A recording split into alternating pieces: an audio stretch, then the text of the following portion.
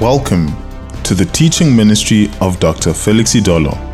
We pray that this message will bless you and lift you up as Dr. Felix Idolo brings you deeper insights into God's covenant with us.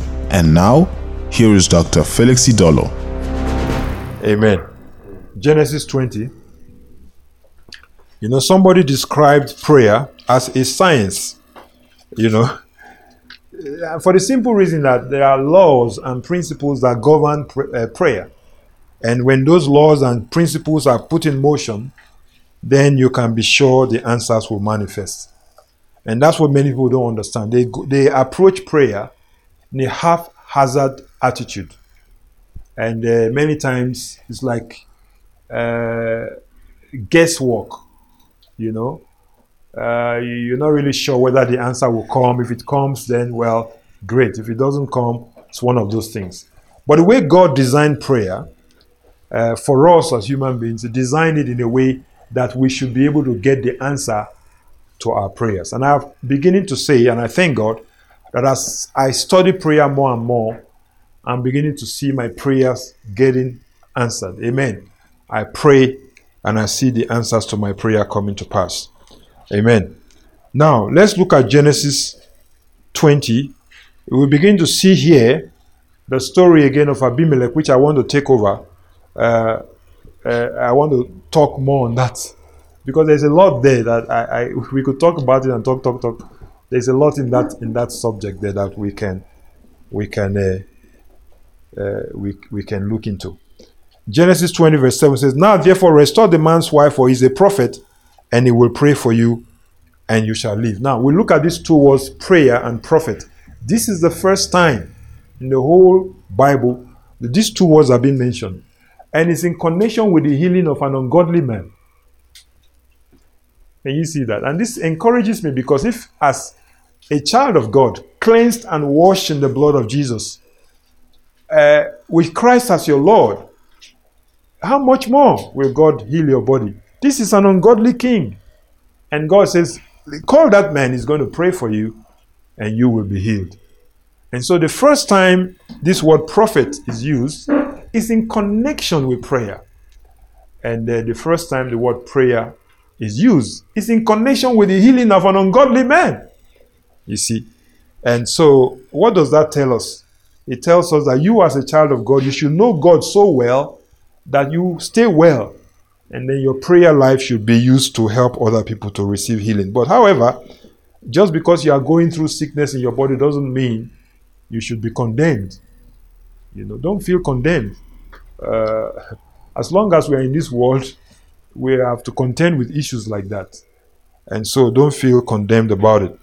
Just go to the Word of God and lay hold on your healing. There is therefore now no condemnation to them that are in Christ. And if you have to take tablets, I do take. I don't like pain. If I feel pain, I take tablets because I want to shut it down so that I can focus.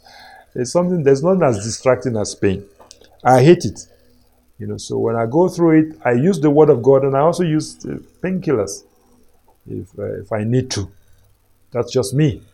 So I take it prayerfully. And what I realize is that when I take those things, because I take it with prayer and I take it with the Word of God, I realize that the duration, many times it cuts it short. Within a day or two, I'm over with that situation.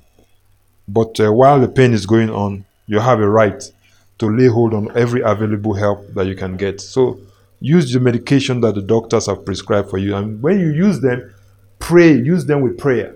Just as you thank God for food, when you sit down to eat, don't you pray and thank God for the food?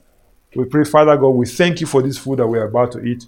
We say that it's blessed and sanctified for our bodies, not for Christ's sake. Christ is not the one eating that food. You are praying over that food for your own body. Amen.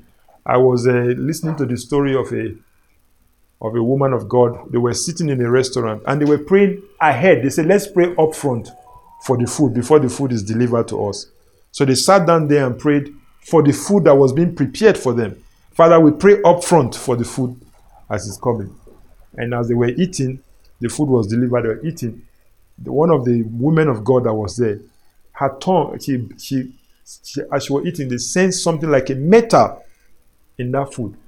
And her teeth held on to that metal. And when she brought it out, it was a piece of a blade that was in there. You can imagine if she had swallowed that. It would have cut right through her intestine and would have been trouble. Amen. But because they prayed over it, God wouldn't allow that to go through their body. So that's who we pray over that food.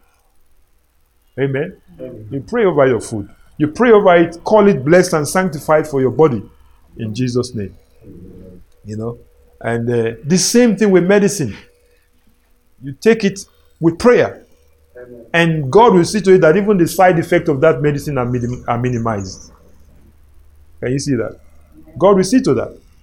Because medicines have side effects. I remember when I was in medical school, I used to see those pharmacists with their big books, these books about medicine. They say, handbook of drugs and poisons. That's what they used to, they had the book like that. Drugs and poisons. I said, poisons? Yeah. Many of these things are poisons in small concentration. In very little concentration, they are good for your body. But when you take them in bigger concentration, it becomes poison to your body. Drugs and poisons. Amen. So even poison in a small concentration can be good. So you must pray over that medicine. Take it prayerfully. Say, Father, I take this medicine now in Jesus' name. And as I take it, I believe it will work even faster in my body. And your power will shut down the side effects of this medicine in my body in Jesus' name. Amen. You see that? That's important. Do that. Take it by faith. The Bible says, whatsoever is not of faith in sin. Never be condemned because you took me. Why did God put the doctors there? It's not a mistake that every time the man Luke is mentioned in the Bible, they always mention his title with him. Every time Paul referred to him, he said, Luke the physician. It's not a mistake. It's to make you recognize that profession, that it's a valid profession in the eyes of God. Luke the physician. God recognized his work as a doctor. You see, he recognized his work. And what did Paul tell Timothy? He says, no longer shall you drink only what? Wine. But thou shalt add a little bit of what? Wine for the sake of your frequent what? Ailments. Frequent ailments. This man had chronic gastroenteritis, which was an ailment that was common in those days because of the water sources that they had. You see, they had these water sources. They had not learned the modern ways of water purification. So one of the common ailments of those days was gastroenteritis. And the rich people those days, at table, one of the things they liked to drink was actually wine. Wine, they used it like water because it was actually safer. You see, it was safer. So they would drink, when they sat to eat, they drank wine like water because of the difficulty with it. And because of the difficulty with the water, they had not learned the technology then of purifying water. So chronic gastroenteritis was one of the common ailments of those days. And Timothy suffered from that. And what did Paul tell him? He said, and I'm sure he learned this from Luke the physician. You see, he learned it from Luke the physician. He learned this tip, this medical tip from Luke the physician. He said, no longer shall you drink only water, but add a little wine. That wine then, this is what a lot of people say, well, it's okay to drink alcohol. After all, Paul told Timothy, add a little wine. Well, you can drink alcohol if you want. That's up to you. I'm not going to tell you whether it's a sin, whether it's not a sin. You see. But you will grow in your Christian life to a point where you now realize some things are not necessary. I don't drink alcohol. I'm not interested in it. Amen. I don't drink it. I'm not interested in it. You see, because I don't see any need for me to drink it. Amen. But you see, that's the one of the people used to justify. But what Paul was saying, that the intention behind that scripture is medicine. He says, use that wine, because wine that time was their antibiotic and their analgesic. It served two purposes. It was antibiotic, it was also analgesic. That's why I said, put in a little bit of wine in your water, because that alcohol will kill some of those germs and make the water safer. You see, that's why I say add a little wine. So that's like telling, make sure you take your medicine for, this is a man of God. This was the bishop of Ephesus that Paul is saying that. So you should never be condemned because you took medicine. Because Apostle Paul, the greatest of the men of faith that lived, told his own disciple, who was a big man of God also, he said, make sure you take your medicine that was prescribed for you by the physician.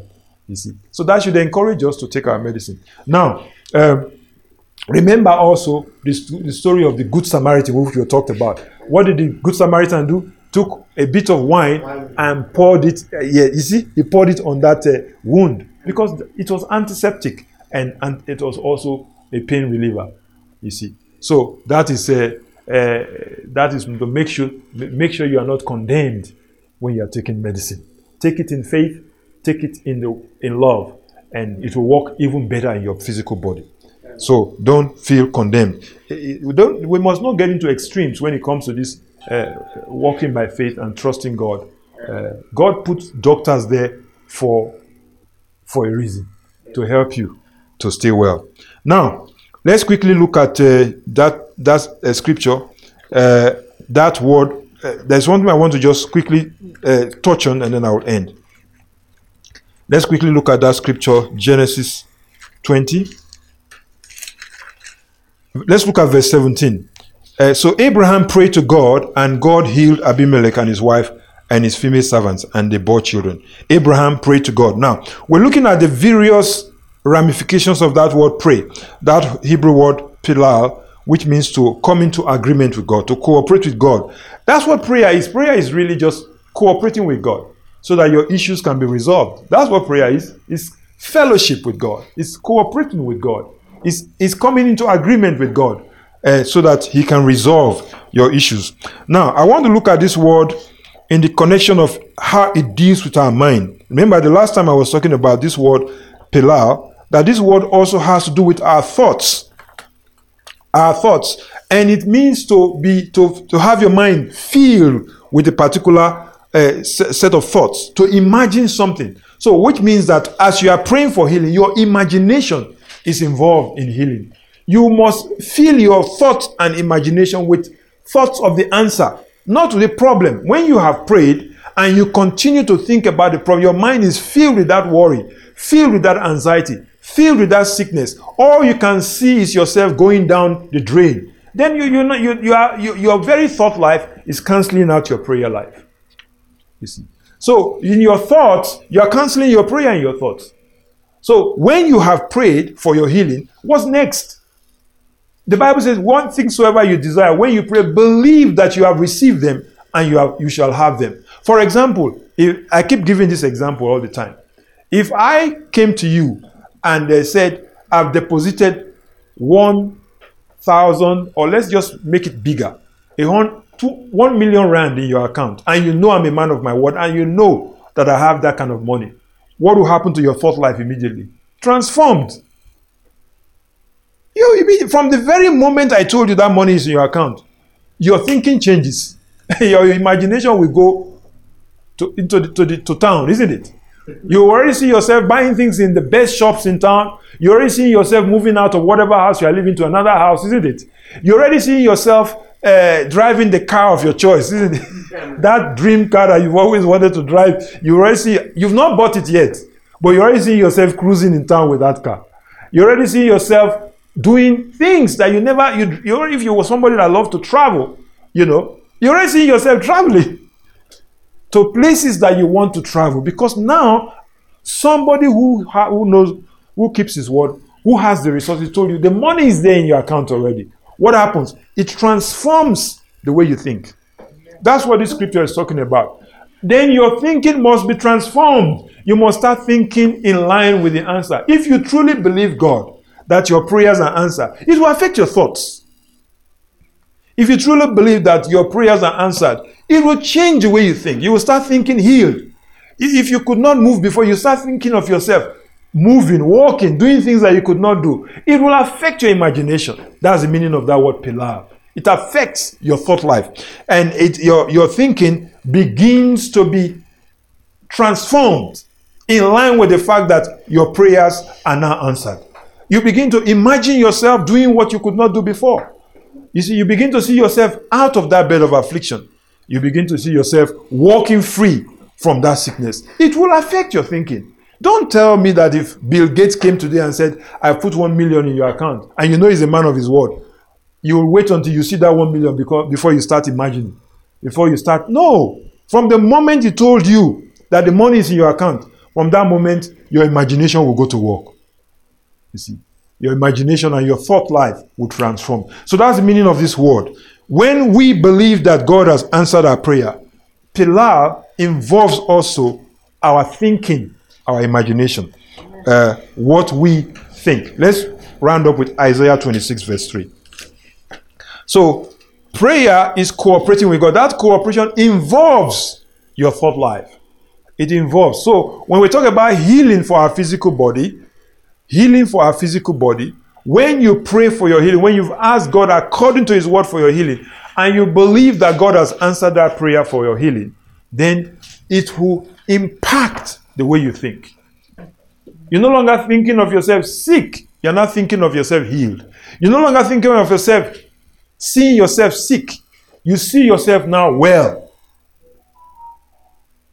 See yourself, if it's a deep blood pressure problem, just imagine your blood pressure back to normal. I see my blood pressure at 120/80. Perhaps even a little bit less than that. That's how I see my blood pressure. I see myself without that waist pain. I'm able to bend fully. In my mind, I can do full movements. Yes, I can, all movements. I can see myself doing that. I see myself completely well now. I imagine myself with full health in my physical body. Let's finish up with Isaiah 26 verse 3.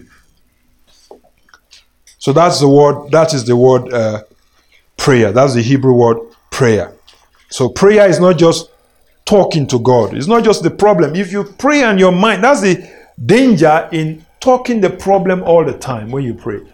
If you are preoccupying your mouth and your mouth with the problem, that thing itself will fill your mind with the problem. That's not praying. Doesn't mean we don't mention the problem. Yes, we can mention the problem in prayer, but we don't major on it. We major on the answer. We major on the answer. We keep our mouth filled with the answer. Isaiah 26 verse 3. Let's end there. Isaiah 26 verse 3. You will keep him in perfect peace, whose mind, you see, is stayed on you because he trusted in you. See, if your mind is roaming around with the problems, it's an example. It's showing that you're not trusting. It says, but if your mind is stayed on the answer, your mind is stayed on the answer, you can see the answer happening, manifesting, then you are believing God. So believing God involves your thoughts also. If you really believe God, it will shape the way you think about that situation. Your mind will be filled with the answer, and your imagination. This word here, mind, also in the Hebrew word here, yasar, that is used here, also means the imagination of a man. The picture-forming mechanisms on the inside of you.